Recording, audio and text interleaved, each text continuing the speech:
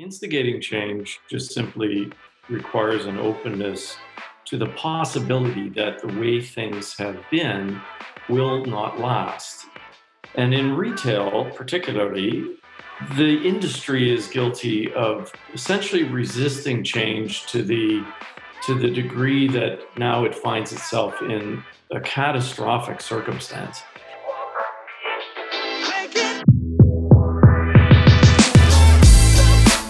You're listening to Retail Remix, your inside access to candid conversations with the people shaping retail's future.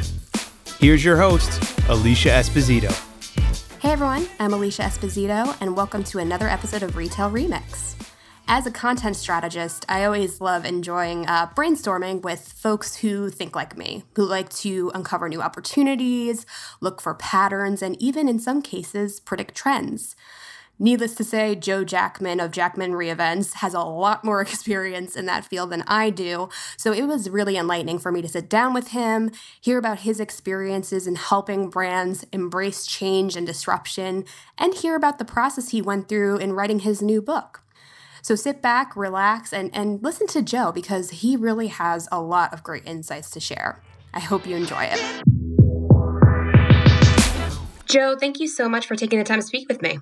It is my pleasure, Alicia. Well, I'm really excited to speak with you today because at Retail Touchpoints, a big area of our coverage is innovation and essentially how retailers can keep pace with disruption, embrace change, and that's really what you do every day through your company's website. I love that your bio is a little Q&A, and you say that you help people focus on and get comfortable with change. So I thought a good way to kick off our conversation is to ask you, why is change still such a scary thing for people, even though it's really the constant in our lives, right? Things are always changing. So why is that still such a problem? It's human nature, the short answer. We're hardwired to assess the risk of things that are unknown, evolutions of our business model, for example, or trying new things in general. And we put a lot of emphasis on assessing the risk of trying new things. We don't often equally assess the risk of staying put. And it's not new news today that change is coming faster than ever before.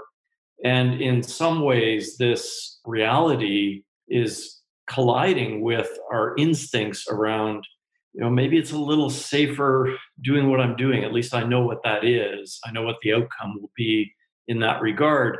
And, people are smart enough to know the world is changing in lots of ways. But that instinctive override causes us to do things like, well, maybe if I double down and do things a little harder, maybe if I try incremental tweaking of what is known, and maybe that'll solve the challenge or the consequences of all this change around me. And what we find is business leaders rallying around the status quo or some incrementally tweaked version of it and staying with it to the point where it fails. And I really do bring that down to some very human qualities such as fear, or fear of reputational risk, perhaps. Well, what if I try something, it doesn't work? Will I be the leader that led a business in the wrong direction? But in the end, taking the status quo, galvanizing commitment around it and riding it off a cliff is not really, the smart thing to do today.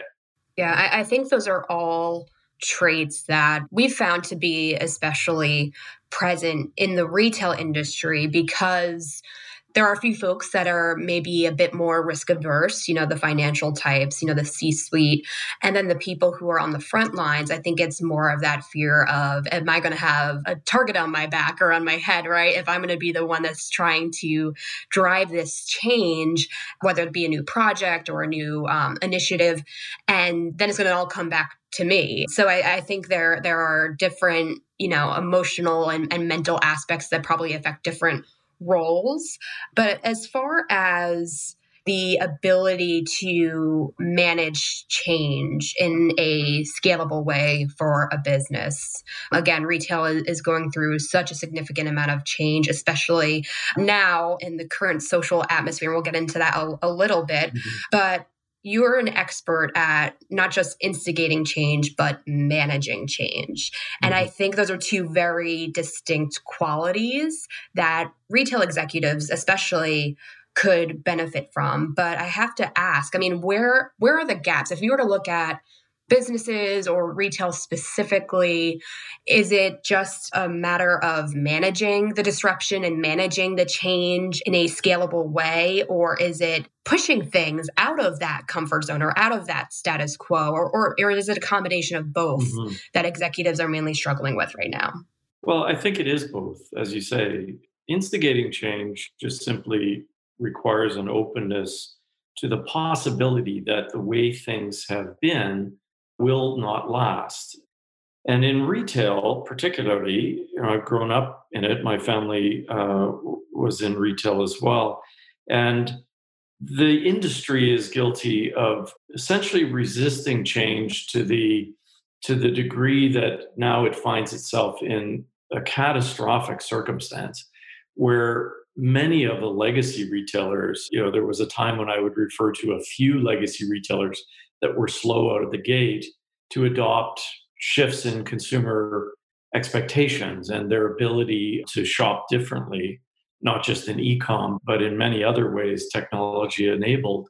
And a lot of retailers said in the early going, look, e-commerce penetration is very, very small. In some categories, it was non-existent.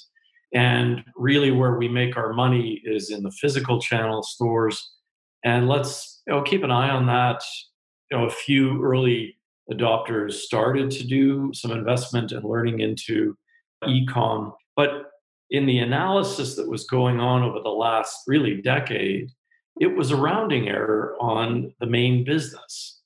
Whether it was in some categories, 2% of sales were going through e-com channels versus stores. Some were higher, 5 growing to 10.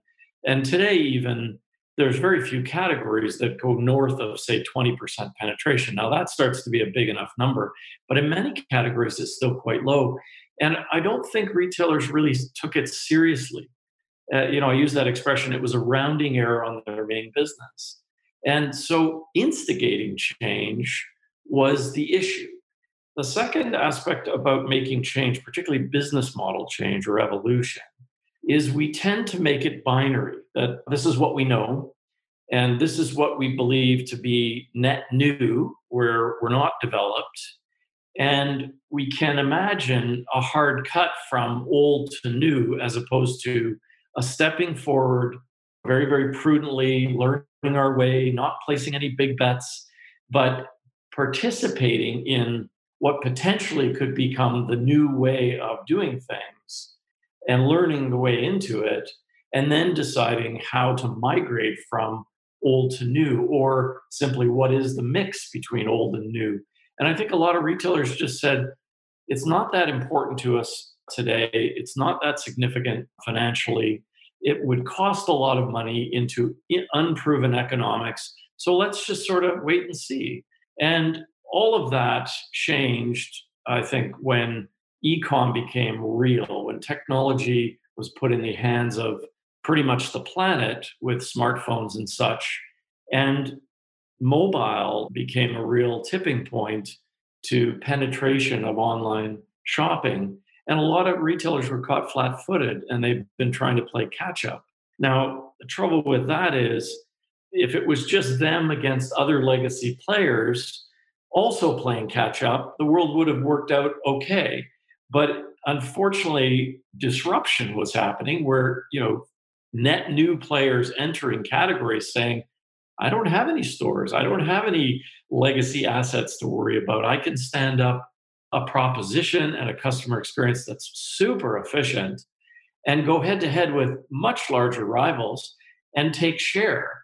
And you don't have to have tremendous amounts of share to hurt a retailer. Take mattresses, for example.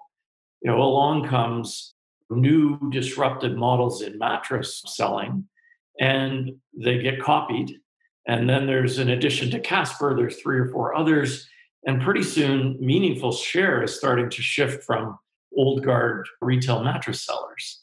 That's the world we're finding ourselves in now. We've just, as a retail industry, we've just left it too late. And you can see the consequences daily. And that was all before COVID-19. Yeah. I think you bring up some really great points there. And I think, the reality that a lot of these legacy brands almost wait and seed themselves into their own situations, or in some cases, even their own demise, is just a reality because, we hear so much about, you need to innovate, push limits, you need to not be afraid of failure.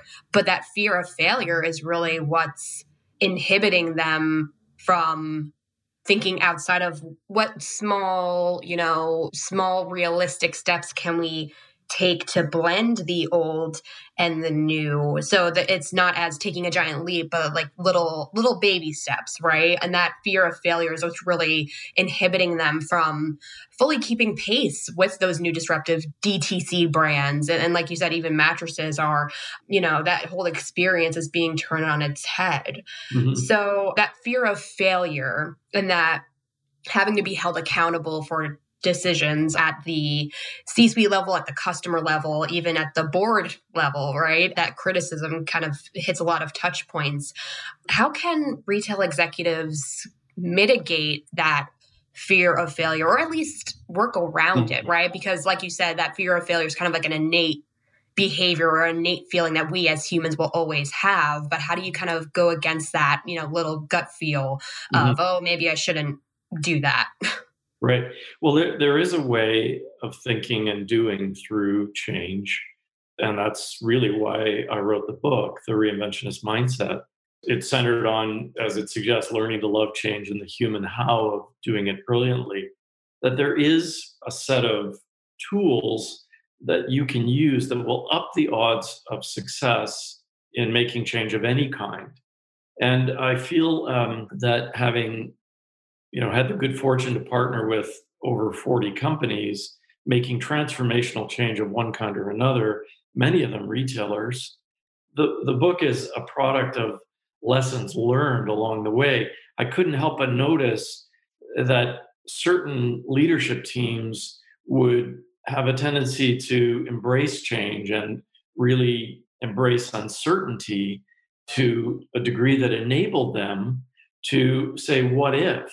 And to act into their insights that they were gathering, their instincts around, we're not sure this would work, and we don't know if it's going to be economic for us, but let's suspend disbelief and let's start to put some things in motion and learn from them and eventually perfect what is working and start to figure out how to take it to scale. Well, those characteristics, those behavioral characteristics, were very noticeable to me as me and my team were partnered with leadership teams. And the opposite was also true, where leadership teams would have instincts around, there's not enough evidence to say that this will ever warrant a return on investment that's going to be attractive to us, which almost nothing in the early going is, going to deliver a return on investment simply because there's no scale yet, because you're spending money experimenting and not towards things that work, but things that you're trying to figure out if they will work. And for all these reasons, either teams were seeing it and really embracing ways to think and behave, or they weren't, became the book. And I distilled it down. It became, a set of notes, beginning with Duane Reade in New York City when we were tapped to help with the transformation of that regional drugstore chain, and Old Navy on the other coast. And I eventually distilled those notes down into about 8 principles. Each was about a paragraph long. And eventually, the paragraphs got shorter and the principles got fewer. And now the book talks about 5 principles. Each are either 2 words or 3 words. Very, very simple in their articulation, and almost so simple that they can be easily dismissed. But what I would say, and I'm not being arrogant, I hope in this statement, is that what I realized was these 5 simple principles are actually the game changers of change itself. That if we can think this way or these ways and behave in these ways, the success odds go way up, like not a little bit up, they go way up. And I'm happy to talk with you about what those principles are and where they came from, because they're all rooted in case history. But that's really the answer to your question is yes, there is a toolkit that you could draw from, and it will make a difference as you face change. And every business and every leader is today. Yes, I definitely want to dig into your process for creating the book because I'm always intrigued by the process, especially for creating these more tactical guides, frameworks, processes, because it has to be distilled upon experience, right? And you noted that, your work with 40 or so companies, a lot of them being retailers, was really the underpinning of the inspiration through the book. But I mean, what were some of the twists and turns throughout the process? Did you learn or unlearn anything along the way? Like, did you have a vision that ultimately got molded or changed at all as you kind of went through the process? I know you said you had 8 steps that turned into 5, but I mean, what kind of guided that? Yeah, well, I'll give you one example of something that changed over the years. And I've had my company, Jackman Reinvents, up and running for about 12 years. And, through that time, I can tell you that anything that we did in the early going, we certainly refined and simplified. That's on the process side, the method, as I think about it. And the complementary mindset, which really is the flip side of the method, started to emerge, and that became the principles of the mindset. But on the method, really, as I grew in my career and became beyond a creative director and started to work in setting strategic direction, helping my clients do that, there was this very long-standing belief that strategy was primarily a rational construct, that it was fact-based, it would be based on deep analytics, it would be very rationally constructed, and all of that is important and still valid. But what I started to learn was that belief that it must be fact-based. If it's not, it's suspect, really had incredible limitations. All future cannot rely on factual analysis because by their nature, facts are historical. We need to connect insights and intuition and imagination of what might be possible based on what we're seeing in the facts. And that really went from strategy as a rational exercise, very fact-based, to really strategy as an exercise based on a balancing of facts and feelings. That feelings part of it being, what do we see in the facts that are causing us to think differently? What gaps are there? What possibilities exist? What does instinct tell us is happening? I love that expression in the sports world. Let's not follow the puck. Let's skate to where the puck is going. Well, that essentially is requiring instinct and observation and a whole set of the more emotional dimensions of determining strategy, as well as the factual and the rational. The other thing was that strategy, as I grew up in the early part of my career, was something done by very few people. On the client side, it was the CEO typically, if there was a head of strategy, the CFO, and strategy would be shaped, approved by boards, and then essentially handed down to the rest of the organization. Operational leaders, here's our strategy, here's where we're going. We need you to do these things. These are the numbers that we're putting forward as targets to hit. And same thing with marketing, and same thing with all the other dimensions, merchandising, if it's a retailer. And what I found was that when I became an executive for about 2.5 years, and I was the CMO of a big publicly traded retailer, it wasn't my strategy. I wasn't participating in it. It was being handed to me. And I was essentially being directed to execute someone else's strategy. Well, I started to realize that the more participative the strategy process is, the more there is ownership. And this comes back again to human nature. We tend as humans to support that which we help create.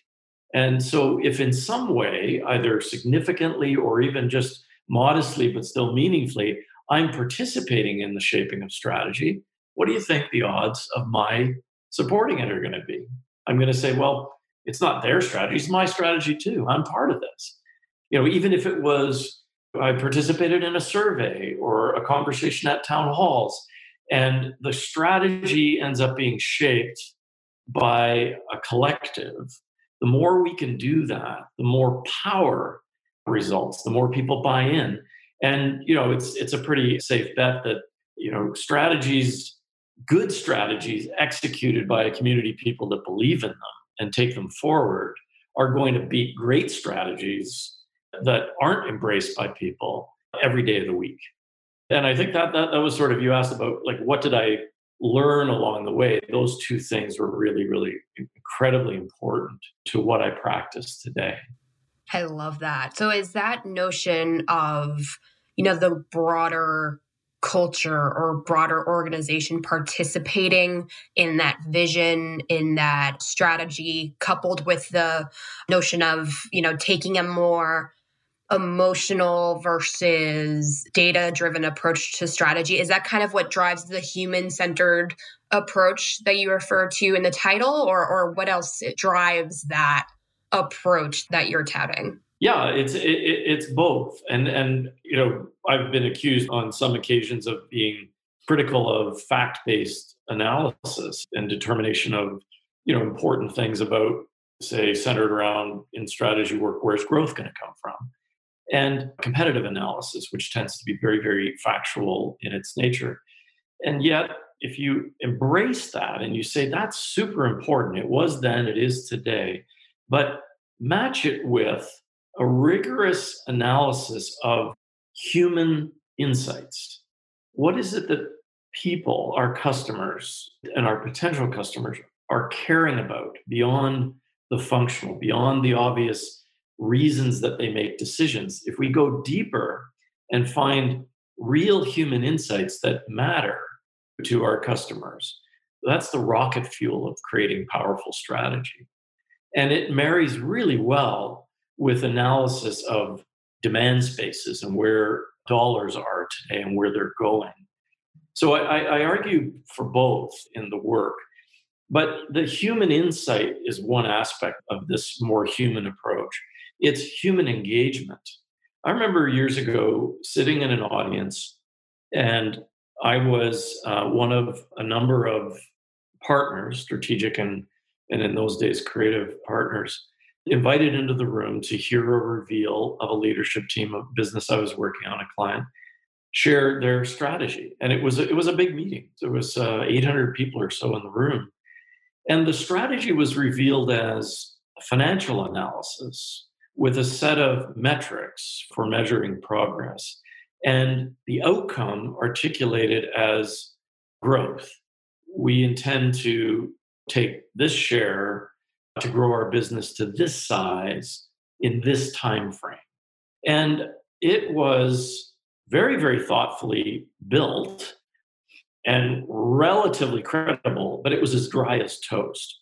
And I remember talking with people afterwards, and I said, wow, like the business is really, resetting its strategy. What are your thoughts?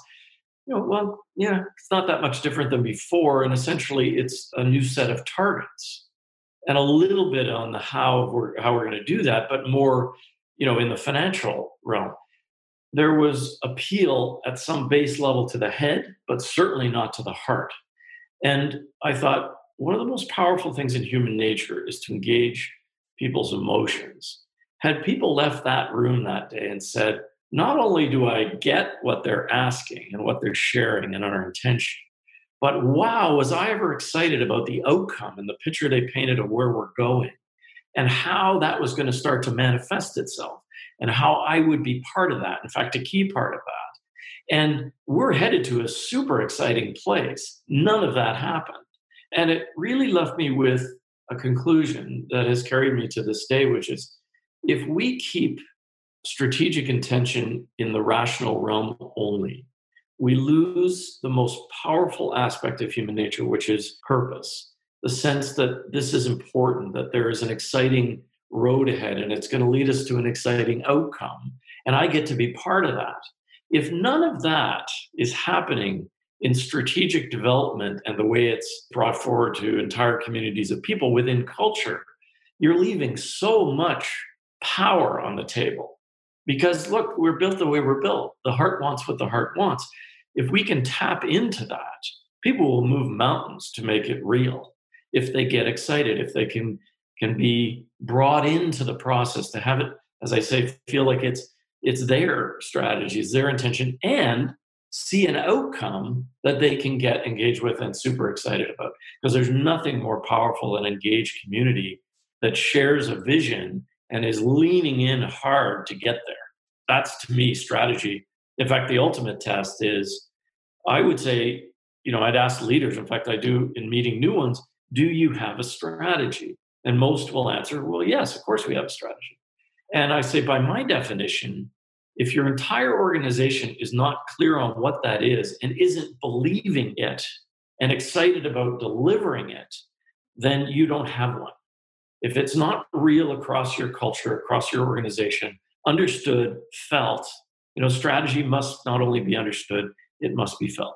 I love that, Joe. There's so much to unpack there. And I do think that cultural support, that sense of community and that excitement around we're doing something bigger here than, the financial line items, I think that's critical. And I know that there have been some recent stories around innovation labs and initiatives that have faltered, things that have gotten some headlines, but have ultimately fallen flat in terms of the execution. And it turns out that a lot of the times that cultural component, that laddered up support and buy-in from everyone, it tends to be a gap. So I definitely think that that's kind of the foundational layer.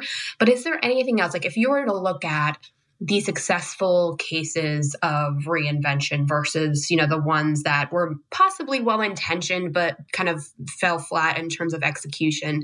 Is there anything at the tactical level or anything else that we haven't discussed yet that tends to separate the two? Well, I think going back to the point of great strategies that are executed from a top-down perspective, that are built, more rationally than emotionally, and yet would, yield high potential results, but aren't embraced by organizations or, on a base level understood and made tangible for people, and therefore aren't executed.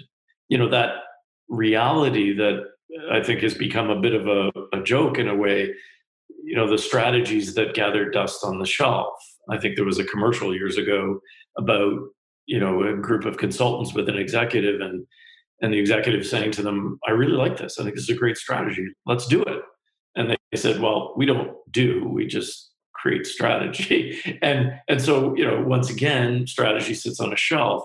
So engaging, as you say, I like the way you're interpreting is that engaging culture in a very particular way ups the odds of success. And, I read a lot. I wasn't part of the Ron Johnson era of JCPenney, but I certainly studied all the analysis that came after. And many concluded, me as well, that it wasn't a wrong strategy. It wasn't a bad strategy. It's just the way that leadership team went about it. And it really had very little chance of success because it was a hard cut from the past to what they saw as the future, because people were told what to do and not brought along, because the bets were large, not a series of small bets. In the tech industry, I really like, one of the principles in the book is create the future now, which is a way of getting things out of your head and getting them out of the lab and getting them into the field and not worrying about whether they're perfect. Years ago, a colleague of mine said this expression, balance getting it right with getting on with it. It's such a simple way to think about innovation and learning from, not 1.0 release going to 2.0 and a really big shift, but 1.1, 1.11, 1.12, this iterative way of putting things in motion, learning from them, and fundamentally, step by step, creating the future now, as opposed to this Hail Mary pass. Oh, I guess the future is going to be some massive pivot, which was really the JCPenney example in the Johnson era of, this was then, now we're heading here, and we're going to do a hard cut from past to future. And, we know how that turned out.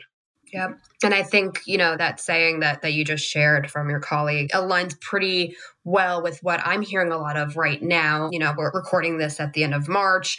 We're dealing with the rapid developments around coronavirus. And of course, retail is being pummeled in a lot of ways. But what I'm hearing a lot of is don't let great get in the way of good. And I think that really speaks to a lot of the measures that retailers are taking, the Targets of the world, the Home Depots, and a lot of grocers as well. They're really trying to bolster the offerings and the experiences that essentially their customers need right now. Curbside pickup, contactless fulfillment, other modes of engagement and getting not just information they need, but products they need in the time that is most convenient for them. So we have to ask, this is a topic that of course is always going to be evolving as the situation evolves. But I mean, what are you seeing now? Those little bubbles of innovation or reinvention. And ultimately, how do you think that this will impact retail in the long term? I mean, will it kind of have that ripple effect? Yeah, in fact, I'm so excited. Obviously, like every other human being on the planet, I'm fearful. I'm empathetic about what's going on in entire communities, losing livelihoods or at high risk if, seniors or all of that. But professionally, I'm excited because oftentimes innovation happens when there's a force. And in this case, it's a negative force. It's, yikes, we can't do things the way we have normally been doing them. So we need workarounds. And, in my work, back to that idea of, indecision, stopping a lot of change, we actually work with retailers and other kinds of companies to build a case for change. Why is it that we believe that now is the moment that we must start to do things differently? Let's all be clear on what that is. Well, the case for change today is being written, in the news media with what's happening, and it's causing this workaround mentality, this scrappy, creative, well, if we can't do it that way, what way can we do it that's going to be meaningful to our customers or true to who we are as a brand and what our values are? And I'm super excited that many of the possibilities of evolving the value proposition or the customer experience, the way that channels are used, for example, or just fundamentally customer engagement, a lot of the possibilities might not have actually happened were it not for this crisis. And, as I look across, say, obvious things, Walgreens, CVS, Rite Aid saying, we'll waive delivery fees because you don't need to come to our stores to get, your prescriptions and other things. Let us get those things to you safely. Will we ever go back once we've crossed that bridge? Maybe, but I suspect expectation will shift as well. But then other, brands, Nike making the decision initially in China to waive, access, any barriers to access to its apps and its services. Well, customers applauded them for it. And guess what happened to their e-com sales? In China, they went up 30%. And so now they cite that as global best practice and are kind of rolling out similar things elsewhere. Chipotle saying, well, I guess if we can't operate our restaurants, can we at least connect people, communities of people around lunchtime and dinner time, and perhaps bring, some exciting celebrities into the mix, and we can all be connecting over a meal in a different way. Will that go away when this is done? I suspect not. I think there's lots of innovation. Even in luxury, the incredibly prestigious brand Patek Philippe watches never sold on e-com before. But now, people without access to stores, they've said to certain retailers, yes, we endorse you selling on your site. Here's some guardrails around how to do that and so on. That's a massive shift for that brand and that company. And then, of course, all the other ones. I'm just every day I'm just drinking it in, all the developments. Dyson, the incredible Dyson company of the UK, saying, well, I think we could figure out how to make a ventilator, and they did so in 10 days, and now they're building 15,000 of them. in record time. Instagram launches co-watching of posts on the video chat platform. Uber Eats incentivizing support of local restaurants and saying, the first one you pay for, the next one in the future we'll pay for. That's incredible stuff. And it will be the fuel for what I believe is the exciting reimagination, creative reimagination of how retailers and hospitality brands and all customer-facing businesses do what they do in the future. And I'm super excited by the silver lining in all of this. Unfortunately, though, it's going to have some consequences to those players that are on the bubble financially or in terms of relevance. It will take a lot out, which we've been seeing anyway. But those on the margin, I think this will be the last blow. Those are some great examples, Jonah. I do think that only more cases will emerge, as we head through this entire experience. And I will say that those companies that do take the leap and say, what can we do today to not just be there for our customers, but, contribute to the greater good or the greater mission, there is ultimately going to be some sort of long tail effect as far as, brand perception, brand engagement. I mean, just seeing that Dyson example, that headline on the news made me think a little bit like, maybe I do want to invest in a company like this. So it'll be interesting to see how those cases continue to evolve. And hopefully we can have you back on the show to talk through some of those lessons and those findings along the way. But this has been a fantastic conversation, Joe. We're at the tail end of our time together. But before I let you go, we always try to do a bit of a speed round with our guests to kind of get to the heart of who they are, what drives them and their work. It's always a fun way to close out the conversation. The only rule is you just have to answer as quickly as possible. You down? Yes. Excellent. So now that you're officially an author, I want to ask, what book or books inspired your writing? Oh, I would say so many. I love all the Jim Collins books. I've, grown up with those. Malcolm Gladwell is a personal favorite. But I'm inspired beyond, leadership broadly. I'm reading a book again on Churchill and his leadership in hard times. It just seems like the appropriate moment to do so. And so I would say it's a very broad spectrum. Great. What was your best cure for creative blocks during the writing process or for the strategy process as well? It's running. I would get onto a treadmill or head out to the outdoors, just clear the air. I think getting those endorphins to flow, reminding yourself that, the block is really in the head and you can get that taken care of just by exerting yourself. Yep. It works for me. Arianna Huffington says the best thing to do is walk away sometimes. So I think that's something that a lot of us are trying to do. Would be my version of it. Yeah. So what's your favorite project that you and your firm has worked on? I love what Michael Graves said when asked that question. The next one. Love that.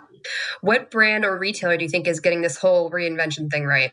Well, we're working with Staples today. So selfishly, I'm so proud of the leadership teams, both sides of the border, and how they're really working hard to reinvent a proposition and a customer experience for those needing help, working, learning, and growing.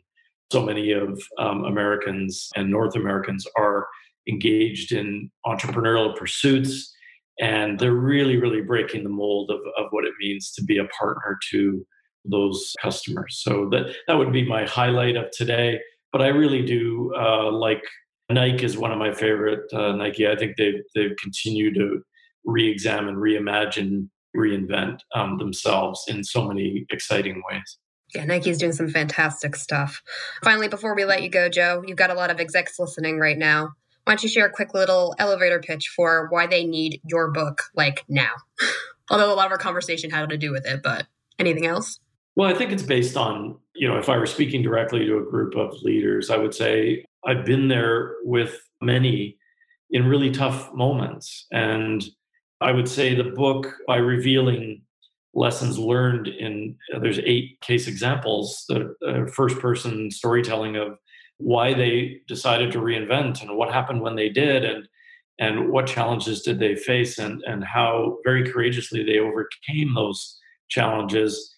I just feel a pain. I feel a challenge. And I wrote a book based on what I learned with so many leaders in tough circumstances.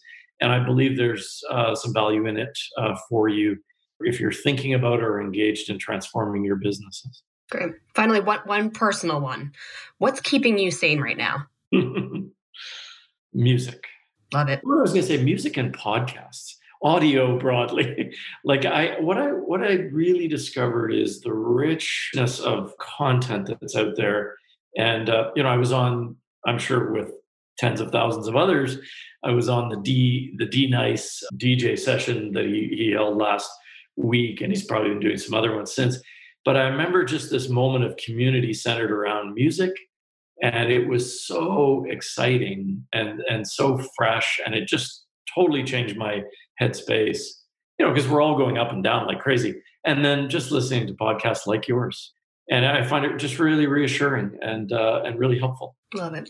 Well, one thing has really risen to the top in our conversation, I think, at several points, and that's the importance of community, whether it's to drive your business or yourself personally.